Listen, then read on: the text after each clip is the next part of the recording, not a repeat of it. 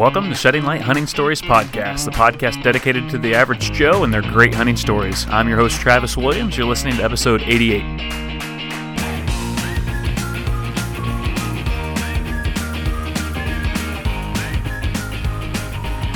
Hey guys, welcome to the show. I just picture some of you listening to this in your truck on your way out to your hunting spots. Season is in full swing here in most states. It comes in Ohio here in 2 days. I know October 1st is the opener for some guys. So, man, I'm excited for you guys. It's a fun time to be out in the woods enjoying that. I know some of our listeners are elk hunters, so elk season's coming to a close as far as bow season is concerned. So maybe there's some rifle hunters out there getting ready for October. And just want to wish you all well. Be safe out there. Remember to use safety harnesses. Use your lineman's belt. Make sure you're taking good shots. Want everybody to be safe this season coming up. I am excited. I'll just give you a quick rundown of what I got going.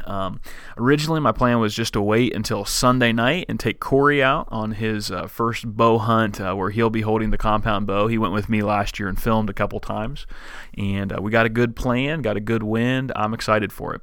But opening day, man, I hate to miss opening day. And opening evening, there was a plan, there was something that got put on the calendar, got scheduled, and I can't go hunting on Saturday night.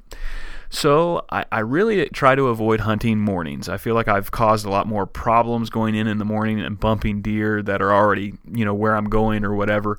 Some guys can hunt mornings. I've tried to avoid them for the most part until like the rut or whatever.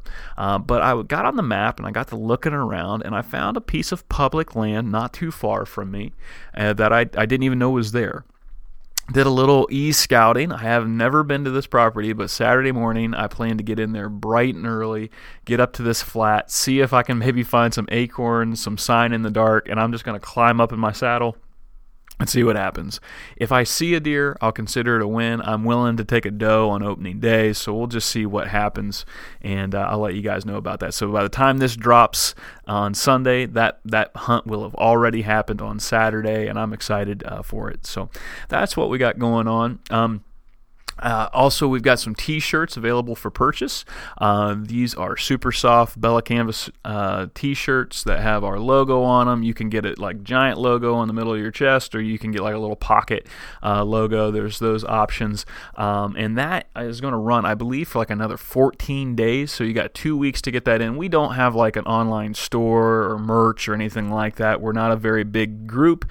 It's me and two buddies, and then we have some contributors that help us with content, and we pay for all this out of pocket. I pay for the podcast out of pocket. We pay for a music subscription, so to get the whistle song and all that. There's a few things that we pay for, and I tell you what, every little bit helps. We're not going to become rich off this fundraiser, but if you would like to support us, I'll drop a link below for those t-shirt orders. Would love it if you would order one, and we don't order like a bunch of extra, so you basically have 2 weeks to get it, and after that there won't be any shirts available. So would appreciate your support. That said, end of the plug, end of what's going on. I have a very unique and special guest. I've thought about this for a while, and I thought that it might be interesting to have somebody on who wasn't a hunter, but somebody that knew me, and I could kind of ask them some questions about what they thought about hunting, what they thought about me hunting, and I thought no better person to ask than my lovely wife, Kate Williams. So last night I sat down and I had about a 45-minute or so interview with my wife, and it was a ton of fun. I think that you guys are going to enjoy this. Some of you guys are married to someone who loves to hunt as much as what you do. And maybe it's something that they kind of gave it a try and they loved it and they jumped right in, and now you're sharing time together in the woods. I'm going to venture to guess that there's probably several other guys out there like me who your spouse has no desire to hunt. It is just not something that they would ever want to do. No matter how much you've maybe tried or tried to convince them to come out or sit or film or whatever, it's just not something that they really have any desire to be a part of. And maybe they have different reasons. That's my wife. So I thought it might be interesting to hear from a non-hunter's perspective about what she thinks about hunting. Now, obviously there's got to be some moments during this interview that we talk about where my wife's got some frustrations, and so she lays that out, but we're not all negative. She does talk about some things that I've done, some things I wasn't even aware of she brought up to kind of help her with my addiction to hunting. We talk about her season goals for this year. And then what's really fun is my wife actually had some of her favorite hunting stories that I've experienced, and some of them we have not told on the podcast before. So she tells my hunting stories in her own words, and it's kind of funny. There's some good stuff, and then at the end, we dive into something a little bit more serious. And I'd encourage you guys, if you would, just listen to that. Hopefully it's something that maybe would help you. If you're dating someone or want to date someone or you're married, I hope that this podcast will, in some way, hopefully maybe give you some ideas, some encouragement, maybe help you through some hard times. I'll just come out and say that tomorrow will be the 2-year passing of my oldest daughter, and so we dive into that a little bit at the end. So I don't want you to be blindsided, but it's a good conversation. We don't cry or anything like that. We do get a little, mushy, but you know what? I love my wife, and I really enjoy hunting, and I thought that this would be an interesting episode. So we're going to hop right in here with my wife, Kate Williams. Hope that you guys enjoy this one.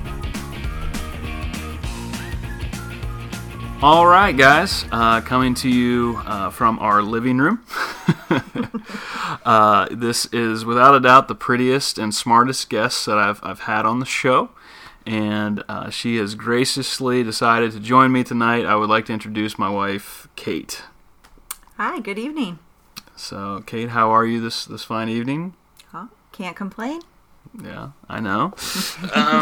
So, kids are in bed. That's always fun.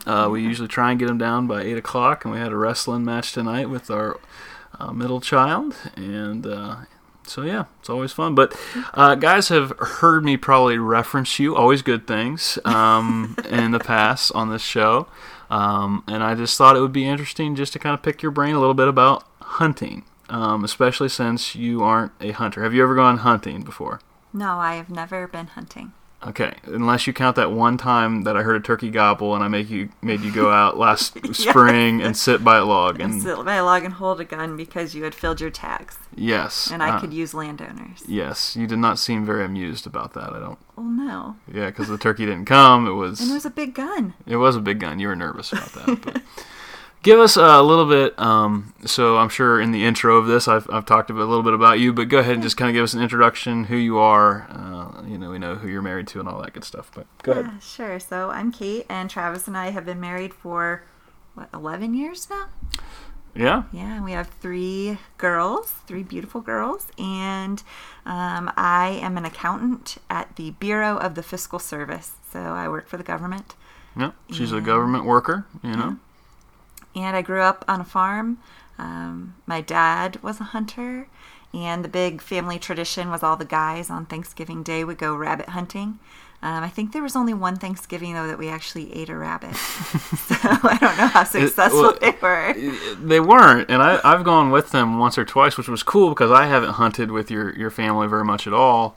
And they don't have a dog, so that's part of it. They just go chase rabbits. Just try and kick up a rabbit and hope that. And I think we actually got one year with them. I hunted with them once and got one rabbit. I don't know, but rabbit and cream of mushroom soup, pretty delicious. Yeah. Hog farm. So talk a little bit about that. Yeah. So my dad raises baby pigs basically, and he sells them to a company out of Indiana right now, and they're about 2 weeks old. He sells about 500 baby pigs a week. So it's a pretty big operation, about 1,400 sows, mama pigs. Yeah. And he and his brother, my Uncle Kenny, run it. And they have a couple people that work for them. One of them is my cousin Nick. And it was just their passion. They love to farm, and so it's their livelihood. It's not like a side thing. They don't have other jobs. That's all they do. Yeah. And what's kind of neat is your brother and Nick, they decided that they kind of wanted to do their own thing just down the road a little bit, and so they opened up what's called an aquaponics lettuce heads greenhouse. Right. And this is all in northern Ohio, so if you live up there, you could check it out online. But they have a bunch of fish in barrels, and that fertilizes the beds that the plants are on. They have a big old greenhouse kind of thing, so they grow plants year round and try and make a profit off that. Kate does the books, and I do. I'm the tax person. So. Yeah, so we'll get into, I got some fun stuff, I think, to ask you about hunting, but I do think one story that's never been told on here is how you and I met, and some of that fun stuff. Right. So let's talk a little bit about that, how you and I met and how this whole thing got started. Sure. Well, the short version of how you and I met is college. Yep. We'll just go with we met at OVU. The long version is he did not like me at college. He was chasing some other girls from back home. And so we met in choir. We danced in the choir room. He does not remember this at all. No. It sounds like something I would do, but I don't remember it very well, yeah.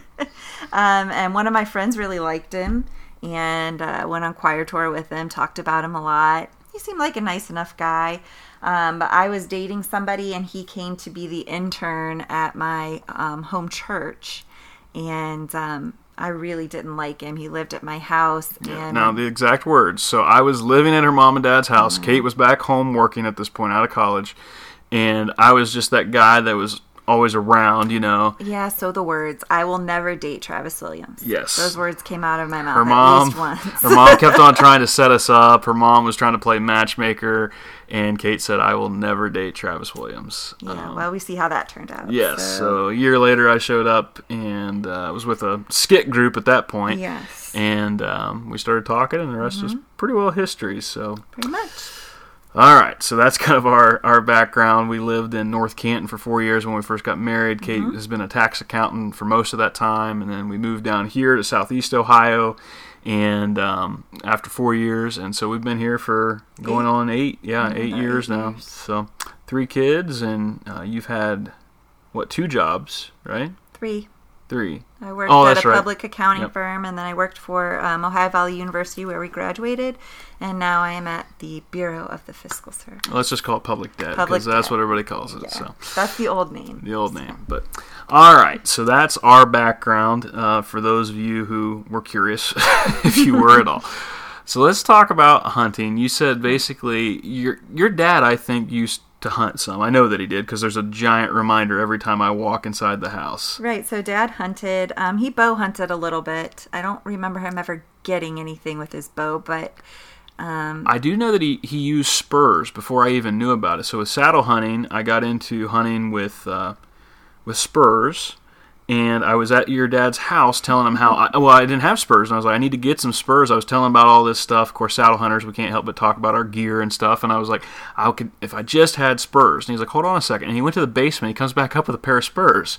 And apparently he used to hunt just using spurs. No tree stand. He would just... Oh, yeah, he just dug in. I remember that much. Yeah, no safety harness, no rope, which would scare me to death. But he would just climb up to a crook in a tree using the spurs. And my grandpa, so Mom's dad, was a lineman for Ohio Power. Yeah. And so those were just like his, here I have an extra set of spurs from work, whatever. And that's what Dad used. Yeah.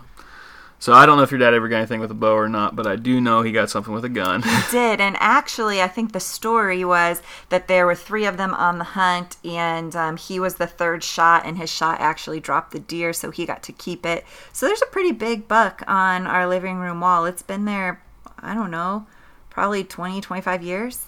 Yeah, I mean... I think it was like 160, 170 maybe? I really like that you know that, like that kind of... I know it was awesome. A big deal when he got it measured, so... I didn't know that. That's cool. It's big. It's a big one. We decorate it for all the holidays.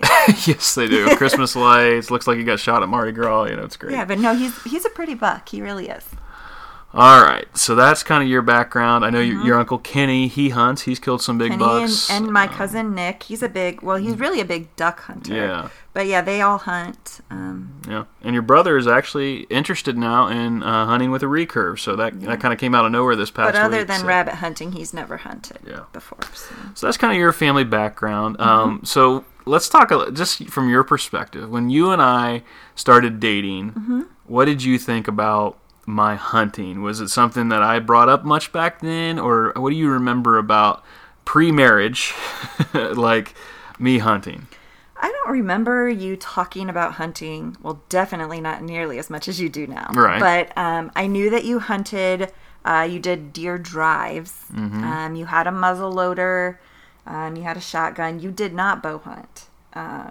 So I knew, like, you would go with your dad. Sometimes you'd take school off and you'd go hang out and play cards and eat lots of food. And then you were either a stander or a shooter and you went on deer drives. Yeah. That's about the extent of what I knew about your hunting when we were dating. Yeah, and I'd say that's pretty accurate. I mean, I did hunt some, but because I was in college, I didn't get to hunt hardly at all, it seemed like, in college. I mean, I'd go home for gun season, and that's what I kind of lived for. I did use a crossbow a couple times during college. I don't think I knew that. I think it was only maybe twice. I shot a buck out from underneath a feeder one time. But yeah, that's about the extent of it. And then we got married. So I don't know what changed. Yeah, I don't know either. Go ahead. No, once we got married, you started to bow hunt, which was really funny because we lived in North Canton. I mean, like downtown North Canton on the same street as Hoover High School. And you're like, yeah, I think we're going to take up bow hunting. But what was cool about that is that you got to go to my grandparents' house because they did live out in the country. And my grandparents just adored him. Well, still do. And so he would go out there and hunt. And that is one of my stories that I think is the funniest that you've ever told me from hunting. Oh, at your grandparents? At my grandparents. Okay, all right. So, all right, I want to come back to North Canton in a second, but I want to hear this. So, I did ask Kate to, I wanted to hear her perspective on, this is a hunting stories podcast, so it's not a dating podcast, or a marriage podcast, but, so I did want her, I wanted some hunting stories, but I wanted Kate to tell her version of some of these hunting stories. So, Kate, go ahead. Let's dive into a hunting story here. Okay, so my grandpa, he's probably... I think he was born like 1928, so he's older, right? So this was like probably, I don't know, 10 years ago, close to it. And Travis went there to hunt, and he would go in the mornings before work on his days off, so a couple times a week, probably during bow season. He was at my grandparents'. Grandma was always making him breakfast, usually spam, fried spam. Spam and eggs every time. And so he had a climbing tree stand that he would take out. And he had the perfect trees. He was just getting into the scent and making sure he was in early and everything was quiet and perfect. And he just left the tree stand at my grandparents' house. And so he went to pole barn. He got the tree stand. He was there early, went out to the tree where he was going to hunt, went to get in, and my grandpa, being the handyman that he was, trying to help him out, had tightened all of the screws on his climber, and he couldn't open his climber. Yes. So he had to go. Did you have to go back to get a wrench? So what I'd actually left this. This was a $40 climber that we found at a yard sale. It was like one of those old aluminum jobs, not safe at all. I didn't wear a safety harness. And I think I'd had one hunt. This is maybe the second hunt. And I think I left the tree stand actually on the tree itself, if I remember right. Because I got out there, and this tree stand, for some reason, had where you would kind of slide in between the two handles. And guys that have them, you know what I'm talking about. You would slide in and you kind of jack yourself up in the tree. Well, in between those two handles, there was a bar that went across there that you could fasten if you wanted to. But I was too fat to fit inside it. And your loving, great, awesome grandfather thought that should have been fastened, and so he tightened it, he fastened it. And I tried so many different ways to get up that tree, from the outside, and so I had to go back to the pole barn after driving 45 minutes to your grandfather's to get a wrench in the dark. And I don't think you shot a deer that day. I don't think I did either. I didn't. I only shot what, did I shoot one deer at your grandparents hunting there 4 years, Yeah, maybe? I don't maybe. know. Not. Those were the early years too. I know, Grandma still calls you and tells you there's deer out every night. So. She does, and your grandpa. I've hunted there since, and it's a cool farm. One of the things I remember, going back to North Canton, early years, Rose and Betty. Yeah. Is that on your list? It's not, but I'll tell it. All right, go ahead. All right, so we lived like close to our neighbors in North Canton. I mean, it's town. We're in town. And there was a retirement home, kind of like condos behind us. And there were these two sweet old ladies, Rose and Betty, that lived there. And they had like big sliding glass doors on their back porch, which faced our back porch. And they were easy to talk to. They were actually from Monroe County, one of them at least, where Travis grew up. And so obviously you can't use a gun in town. So we had some rabbits that were eating the garden and a groundhog in the backyard. And so Travis decided he was going to shoot this rabbit Yeah. with his bow in the backyard in North Canton. And so he pulls up on this rabbit. I had snuck around the front of the house. I had struggled so many times to get this rabbit perfect, like in the middle of the yard where I felt like it was a safe shot.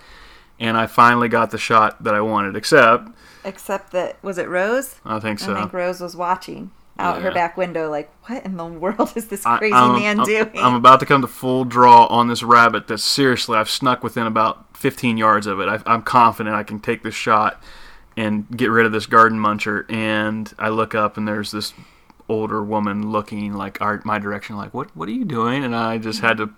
But later you did take a shot at either the rabbit or the groundhog and you lost your arrow and one of them returned it to you. They found it when they were mowing the lawn. Yeah, their landscaper actually found it. And they knew it was Travis. Yeah, it was me. But you took a shot at a groundhog. I did. That's the only like living thing I've ever shot at. Yeah, go ahead. So there was a groundhog that lived under the neighbor's shed in North Canton, and Travis was on a trip, with his church work, and so the thing had eaten like 3 of my 4 heads of cabbage in our little tiny garden in North Canton, and I was ticked. Like, I was so mad at this groundhog. So Travis kept a BB gun at the back door. So I opened the back door and I shot that stinking groundhog with the BB gun, and I hit it too. I don't think it killed it, but well, I know it didn't kill it. I saw it again, but it at least scared it away from my garden for a few days. Vengeance. So my wife, she's actually you're a very good shot. I do know that. Yeah. Let's talk about that for a second. Why haven't you ever had a desire, and this is for guys out there, there's some of you guys out there, your wives, like they grew up hunting, they love hunting. That's not Kate. So Kate, why have you never wanted to do that? Give us your perspective on that. I do not wish to be responsible for the death of the animal. Okay. But you don't have a problem with me in doing that myself? No. Okay. I mean, I'm going to eat it. Yeah. I just don't want to be responsible for killing it. Okay. And I think it's fair enough. Is there anything that you've ever considered hunting? Well, you almost had me talked into turkey hunting until I had to take the online hunter safety course, which is miserable and not worth it. That kind of sealed the deal. Like Kate mentioned to me one time, you said I might be interested in. I might be able to shoot a turkey because they're kind of weird looking. And I was like, hey, I'll take that because I've always wanted to try and involve you, but I know it's not your thing. And I thought, it might be one of those things that we could do together. But then that safety course, we couldn't find one locally, so I tried to get you to do the online thing, and it was long. Yeah, we have gone to some shooting ranges, gun ranges, and I've gone to Hendershots to do their bow range. Yeah. They were doing like a ladies' bow class, and they had somebody that was. She is like an archery coach for a high school, and she shoots professionally, and she was, just for the ladies to come and learn how to shoot, get a little bit of target practice, use their bows so you didn't have to make a big investment. And I did that for a couple of months before COVID hit. And you like to fish. You do enjoy fishing, enjoy although fishing. I'm not a big fisherman, so we only fish like twice a year. I mean, if we actually caught something there, I'd be okay probably with killing it. Yeah. And I mean, I remember we went frog gigging, but that was before we got married. You were actually dating somebody else. Somebody else who did that. But I cooked the frog legs. Yeah, she cooked the legs. And so I think that's the thing. Like, Kate has no problem with me hunting. And you actually support me. You support that thing that's became sometimes an obsession a little bit. And we could talk about that later. But I do think... you've been pretty supportive, but it's just not something that you really want to do, and I don't know that there's anything I can do to make you change your mind on that, because just the fact of killing an animal, we talk about that on the show, there is definitely a lot of responsibility in that. It's not something I take lightly, so I get that. Yeah. So, well, we'll dive into that side a little bit. I want to kind of get down to some of those things about how my hunting's affected you, but any other stories that... you'd care to tell in your own words? Well, I mean, I have a couple other stories that I thought of. Okay. I think the funniest thing that's happened was last year. You were up at my parents' and you found some public ground and you decided you were going to go hunt this public ground. Just right across from the state park there. Oh, okay. And so he gets all set up and everything. And when he comes back, he tells us this story. And we're like, how'd you do? You weren't out there very long. Was there nothing out there? What happened? He goes, man, I found the perfect spot. And I sat down and I put my back against this tree. And all of a sudden, I just heard this buzzing. And because I looked up and literally there was a swarm of bees. And it chased him out of the public land. True story. Yeah, that was scary. I just remember, first off, I had a turkey come in that day. I was turkey hunting, and I had that turkey come in to about 20 yards. I should have killed the thing, but I'm pretty glad I didn't fire my gun off after knowing this, because I started, as soon as that turkey went away, within 10 minutes I started to hear a droning noise. And I just thought it was a farm equipment, and it just got louder and louder and louder, and I just happened to catch a bee go by, and I thought, wait a second. I look up, and there was a giant swarm of bees in the tree above my head. So yeah, that was a fun one. Yeah. Do you want me to tell stories, or do you want me to kind of fit them into, when we're talking about some other things? That's a good question. Sure, we can weave them in. That's fine. Because I think the other ones kind of fit with some other things. I don't remember what all we're supposed to talk about, but I do know I wanted to get to that. So let's get to the nitty gritty here. Okay. You've had some frustration sometimes with hunting. Okay, yeah. So it's even though I even though I wasn't like a big bow hunter when we got married, it did make it into our wedding vows. Yes. Okay, tell that one. Travis compared hunting to Christmas. Okay. Yes. So I don't remember. I believe he said hunting is equal to Christmas, which is like heresy in my world. Okay, so Kate has always been a huge fan of Christmas. Holidays. Yes, but mainly Christmas.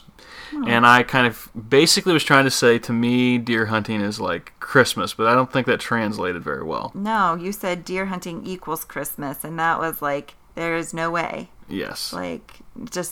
It just doesn't even compute. Right, yes. Okay, so that actually made it, I think somehow that weaved into our vows a little bit. Yeah, I think I said, I'll love you, even when you say hunting is equal to Christmas. All right. So what's been your biggest frustration with hunting? I have heard you say at given points throughout our marriage, I hate hunting. Okay, so yeah, I definitely have said that on a number of occasions. All right, so there might be some guys out there that can relate, maybe some girls out there that can relate. What's caused the frustration? I mean, I think I know, but go ahead and let's just talk it through. Well, I have a list. Oh, okay. All right. Now, you got a piece of paper over there that you didn't tell me about, but go ahead. So I will say the most annoying thing about hunting is elk and turkey calls in my house. They're just, those are the most grating noises. I don't know, in Dumb and Dumber where he's like the most annoying sound in the world. That's it for me. Elk and turkey calls. Which is worse, elk or turkey? Well, turkey's more often. Yeah. So probably turkey. Yeah. Yeah. Okay. And he taught our daughter how to do the turkey call. I did. So, and she can use a box call too. So she's pretty good at it. Yeah, and which is great. Okay. Yeah. So that's the annoying thing. Some of the smaller things that, I don't know, aren't my favorite are that it is the only gifts you ask for Christmas every year. It's like, I need more hunting stuff. I need more hunting stuff. I need different hunting stuff. I'm like, how in the world can there be that much hunting stuff? That is true. Part of the problem is that obviously Christmas falls within deer season or toward the end of bow season, so that's all I can think of. I can never think of anything else that I want.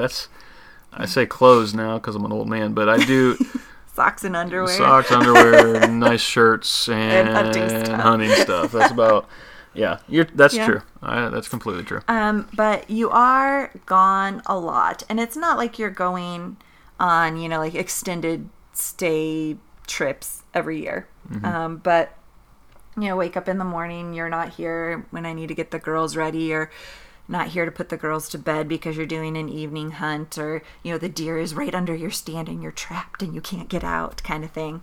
Mm-hmm. And then we also have to rearrange our schedule a lot, which you all don't know this, but that's a big deal for me. Like, plans and not having them change are a big deal. And when it's like, hey, I just found out so-and-so is going to go hunting tomorrow and they asked me to come, so can we, instead of going to this at 11 and that at 2, can we do it, later in the day or earlier in the day? And that is just a frustration to me with hunting. And hunting is expensive. And I'm an accountant and I'm cheap. So that is also a big frustration to me with hunting, because I don't know, spending a couple $1,000s on an elk trip every 3 years is just not in my brain. That's just not something that I would fathom doing. Yeah. $650 for the tag alone. I think it's more than that, actually. Yeah. So. And I completely recognize that. I think that you and I have had a lot of conversations about that, because, we've talked about this recently on the podcast. I can, without a doubt, I am my father's son, and I can become very obsessive over things, especially like hunting. I can get so wrapped up in it that it's all I think about, and it's all I talk about, and especially like the elk hunting last year, I think that was wearing on you. Not even the fact that I was going to be gone for 10 days, but just how much I talked about elk hunting, and so my birthday's in May, our anniversary is in April, and on both of those dates, his friend Nathan texted him and was like, hey, here is a list of what you're not allowed to talk about today. And it was like elk hunting, deer hunting, turkey hunting, tree stands. That's true. Travis Shire. All right. So there's probably some guys out there that are relating to this. Their wife might be the same way. Some have the mentality, well, this is just my passion. You just got to suck it up and get over it.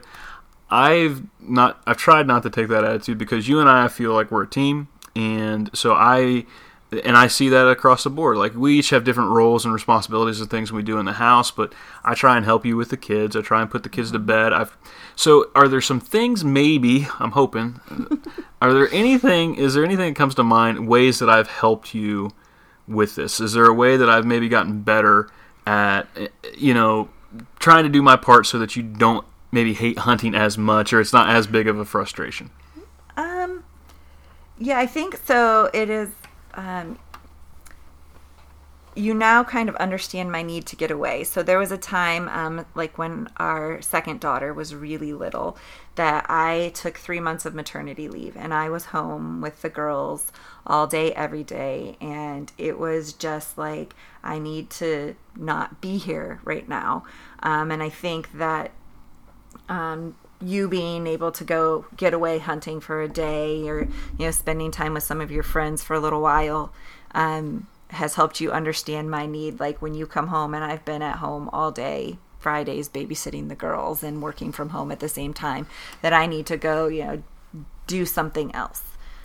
So that has been good. It also helps, like, if I want to spend money on something, you're like, oh, well, I've already spent amount on hunting, so go for it. Like, go buy that new shirt, or, I very rarely tell you no on buying something, because I've most likely at some point within the month ordered something that you might not be aware of because you haven't seen the package yet. So yeah. But I do check the bank account, so I probably am aware. That is true. That is true. And then there are just little things that she'll do, like when you went on your elk trip, which was So I dislike the elk trips probably the most because they're extended. Yeah. So they're like, you're in Colorado and I have no help. And the first elk trip you went on, when our daughter Hattie was still alive, she always got sick when you went out of town. Yep. And like, that was the first question the doctor would ask. Oh, is Travis out of town? Yes. And so that was like, there's going to be 2 weeks here where I'm on my own with her, you know, and our middle daughter, Ansley. Like, I'm alone, and I have, you know, this big responsibility. And I mean, I was working part-time then, and so it was just, that was hard. Yeah.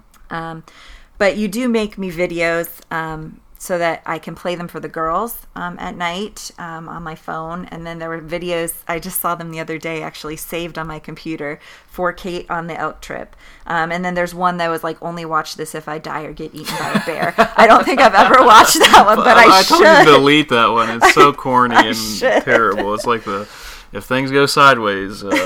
Yeah, but that's nice. So, like, you know that there's going to be struggles while you're gone, and you've kind of upfront taken care of them. I mean, Ansley would watch.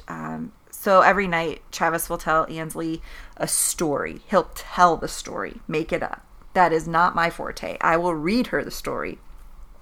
So she would always ask for a daddy story. And so I have probably 5 of them on my phone that he taped before his last elk trip, which was last year, so that I could show Ansley daddy stories. Yeah. And then some other things that make me not hate hunting. So a couple of the stories that I thought of, actually just earlier this year, you were taking one of my best friend's husband's turkey hunting for his, I think it was his first turkey hunt. And so this was during COVID.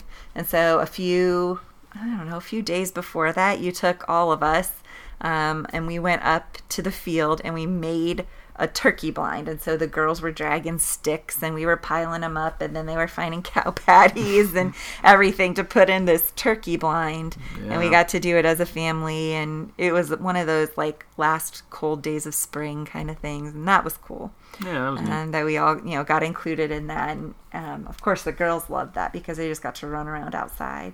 And then Ansley is totally getting into it. Like, she likes to shoot her bow that Eric gave her, and she likes do target practice. And one day, I think it was this past winter, she was out on the porch and there was a deer in the yard, and you and her shot that little bow, and like that arrow just like bloop, and she goes, "Oh, so close." Yeah.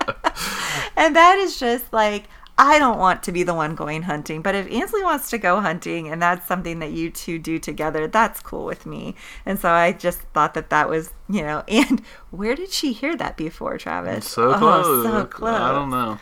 Yeah, so I think those things, you also, the fact that you like to be a teacher and an expert. So like, there's always somebody new that you want, to show hunting. Right now it's my brother and Corey and, all the younger kids at church. And it's also something you're an expert at. So like, people, when they have questions about hunting, they call you. Guys on this show are laughing a little bit at that one. I don't know if I'm an expert. Although I will say, if you're a saddle hunter and you have questions about knots and gear, don't call Travis. No. It's like a foreign language to him. No, I'm not. I know enough just not to die, I think, is basically. Yeah, but I mean, like the eye dominance test and what kind of, exploding broadheads, what exploding broadhead things to use. And expandable. They explode in the deer. It's a big hole. It's kind of frowned upon to use explosive deer broadhead. To make it easier, you should go for it. Yeah. Yes, so. Explosives. I want to see a guy on this podcast debate that. Like, guys, which explosive broadheads are you using? See if. Yeah, call Travis. He can tell you. Yeah, that's awesome.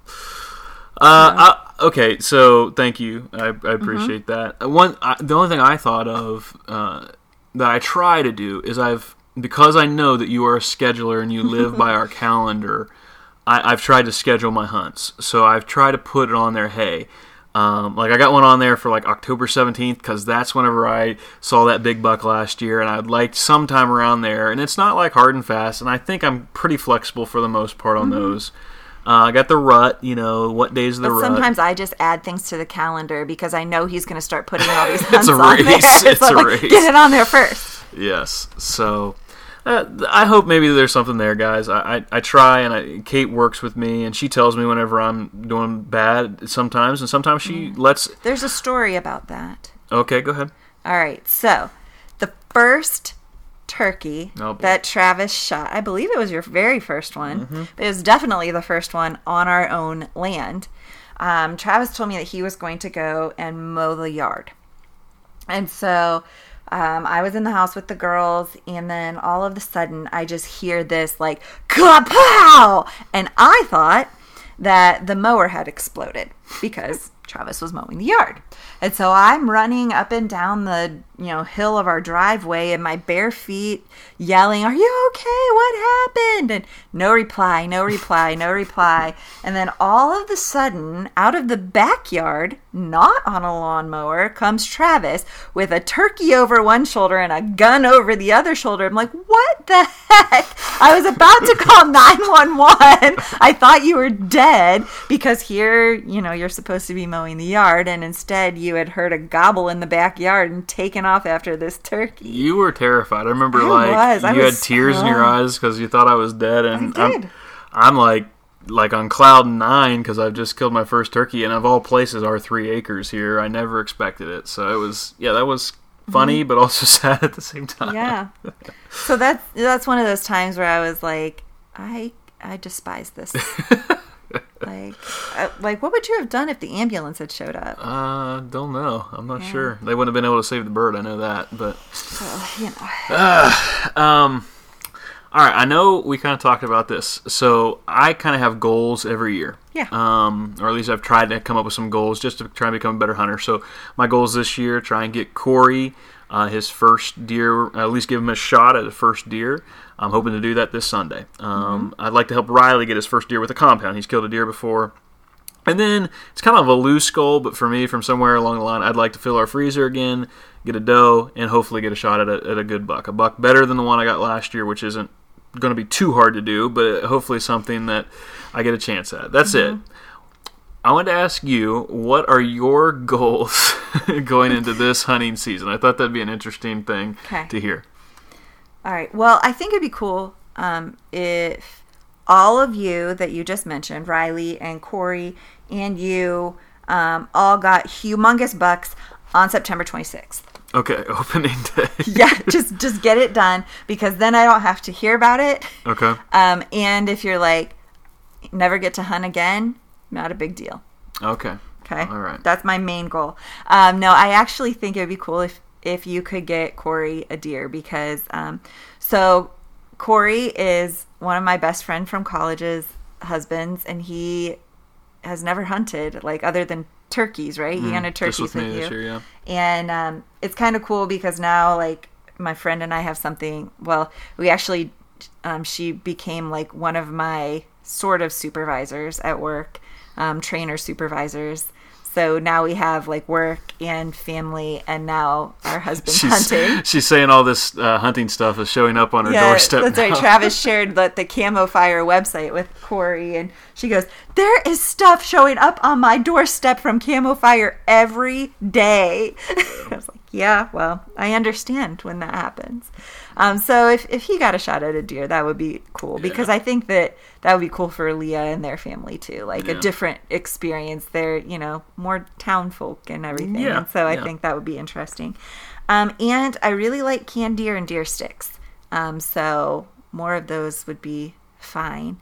And deer tenderloin too, right? The deer tenderloin was good the other night. But I will say this, in my personal opinion, other than the fact that you would talk about it and long for shooting a buck, I would rather you shoot all does.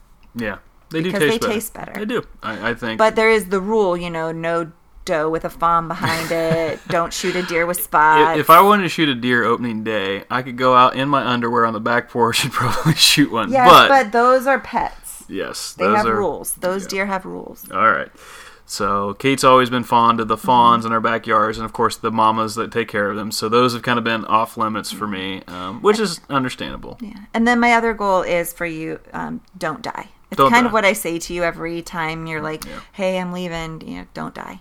Yeah. I think part of that is because of the Cunninghams. Is it Veronica Cunningham? Yeah. And she told this story at a women's retreat one time that her first husband was hunting and didn't come home, and they went out to find him, and had he fallen or gotten stuck out of his tree stand or something, but anyways, he was hunting and he died. And if anything really would make me hate hunting, that would probably be it, if you died. I really do try and tell you and somebody else. That's something, guys. I mean, I know some of us just want to get out and go, but I'm planning on going to a spot I've never been to on Saturday morning, actually. I think I'm going to do that, a public land spot, and I've given coordinates out, so we try and make it safe. I had a Garmin InReach during the Colorado thing, so I could stay in touch and that kind of thing. But yeah, the good goals, good goals. Yeah. I don't want to die, and it'd be awesome if we all shot bucks on the first. Well, I mean, you might not all be hunting on opening day, but close to it. So. That's good. Good stuff. Well, Kate, thanks for. I appreciate that. Good stuff there. I think.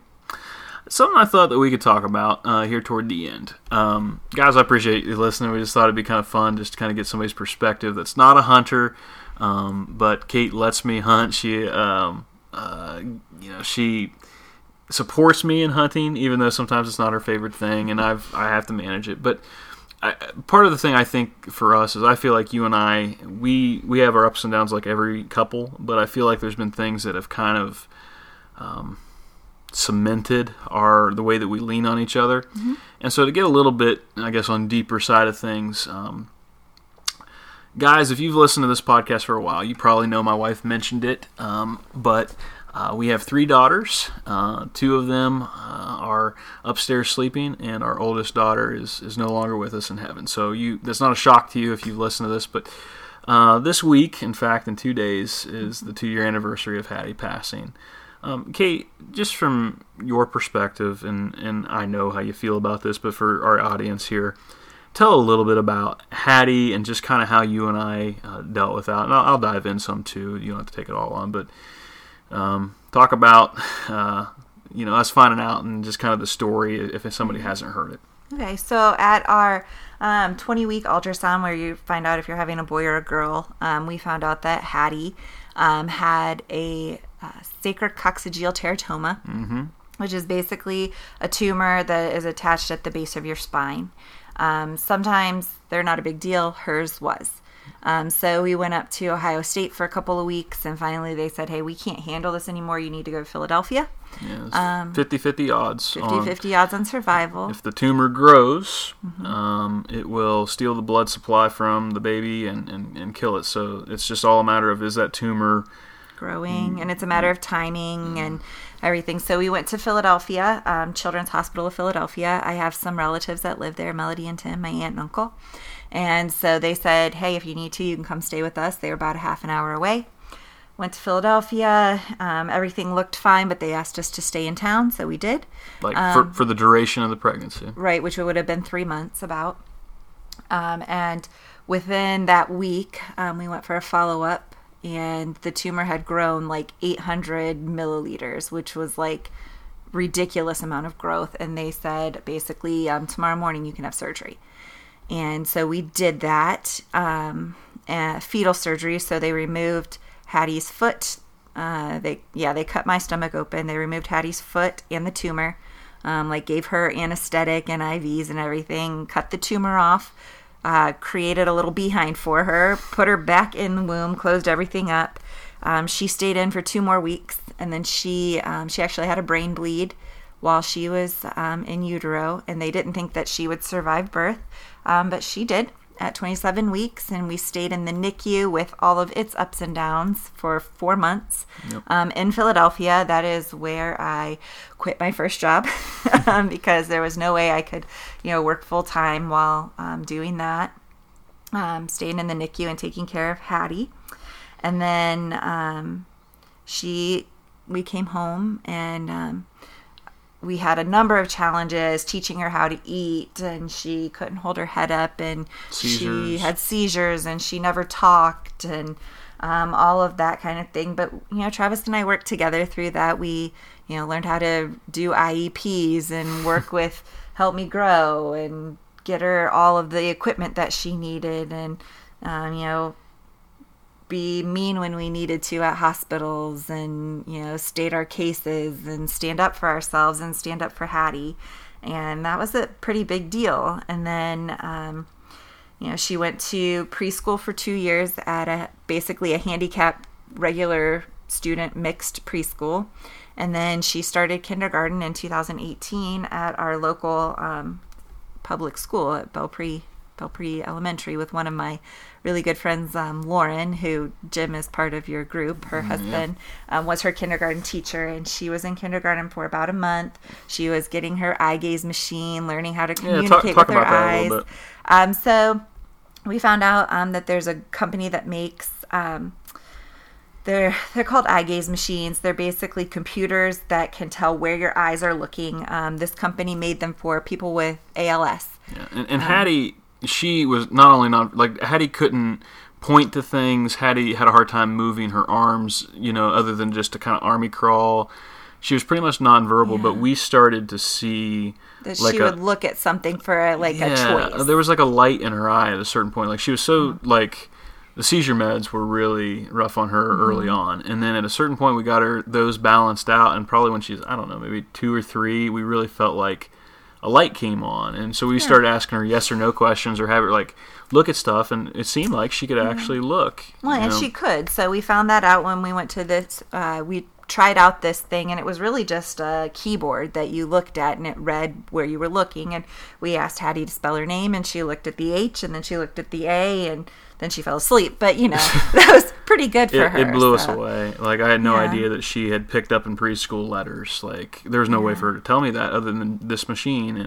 And it kind of unlocked her. They were, using choices like that, hey, we're doing a math test, and here's 2 answers, and she would, choose the correct answers in math. And so she was in there, and so she was working on getting this eye gaze machine and making new friends in in kindergarten and everything. And then she just had one of those really big seizures you don't come back from. They actually think it, SUDEP, sudden unexplained death of epilepsy. And she went to bed on a Monday night and did not wake up on Tuesday morning. Yeah, and what's crazy about that, and the tie to this podcast, was my very first interview for a podcast was with Don Higgins. He was actually the first person I ever interviewed. He would actually end up being a little bit later whenever I finally got around to that episode because of what happened, because I put Hattie to bed, or I said goodnight to Hattie that night. After playing with her, trying to exercise with her, you put her to bed, and then the next morning is whenever our worlds got kind of rocked. So. Yeah, and that is interesting about the podcast, because I remember it was probably 3 or 4 months later, we had been seeing a counselor, and I remember asking Travis, is the only reason you're not doing the podcast because Hattie died the day after you did it, after you did your first one? And the answer was yes. Yeah. And so that was one of the things that I... for his recovery, I guess, out of the grief. And your counselor suggested that you pick the podcast back up. Yeah, so you guys didn't realize this. You're therapy for me. So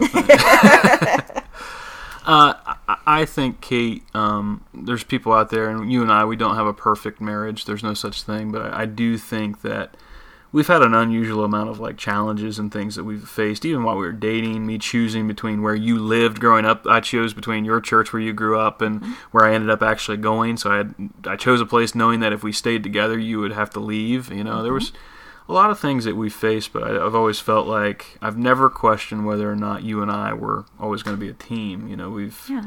We've kind of had that. It's just one of those things that's given. It's going to happen. So you're my constant. Yeah. Now we're getting mushy. Getting real mushy. But well. No, that's good. That's good. I guess we'll wrap up with this. I think it's not just sheer determination that has kept us together. It's not even what we just mentioned, the hardships. Those have obviously solidified our time. But I think our relationship with God is without a doubt the thing that's probably helped us the most. I've said this before, I have found that when the days that I'm spending trying to get closer to God, I'm actually closer to you. Because I end up being less of a jerk, less selfish. I care more about the kids. I don't make you do all the stuff and cook and do every single thing around this house. I try and do some of that too. So I've found that's helpful for us. How about you? No, I think so. And the other thing is to not, make it like, well, why me? A pity party kind of thing all the time. Like, I think God picked us to do certain things. Like, there are things we learned with Hattie that are helping other people. Mm-hmm. There are things that we're learning with the struggles your mom is going through that, are helping other people. And just in general, I mean, not only do we now, have stories about, raising a handicapped child, we also have stories about dealing with a child who passes away, or a father who has cancer, or a mother who has Alzheimer's, or things like that. And while they're all challenges, they're just another way to help people. Yeah. Instead of saying why us, say why not us. Exactly. And that's what's made us who we are. So, well, I just want to say thanks. I think you did a great job. I'm a little biased, so hey, if you think Kate did a good job, leave a comment wherever I've posted this, and let her know. But hey, guys, as we're going into hunting season, if you are in a relationship, if you're married, or girls, I'm not being biased here. Girls, if you're diehard hunters and you're married to a guy that's not, our relationships and family come first.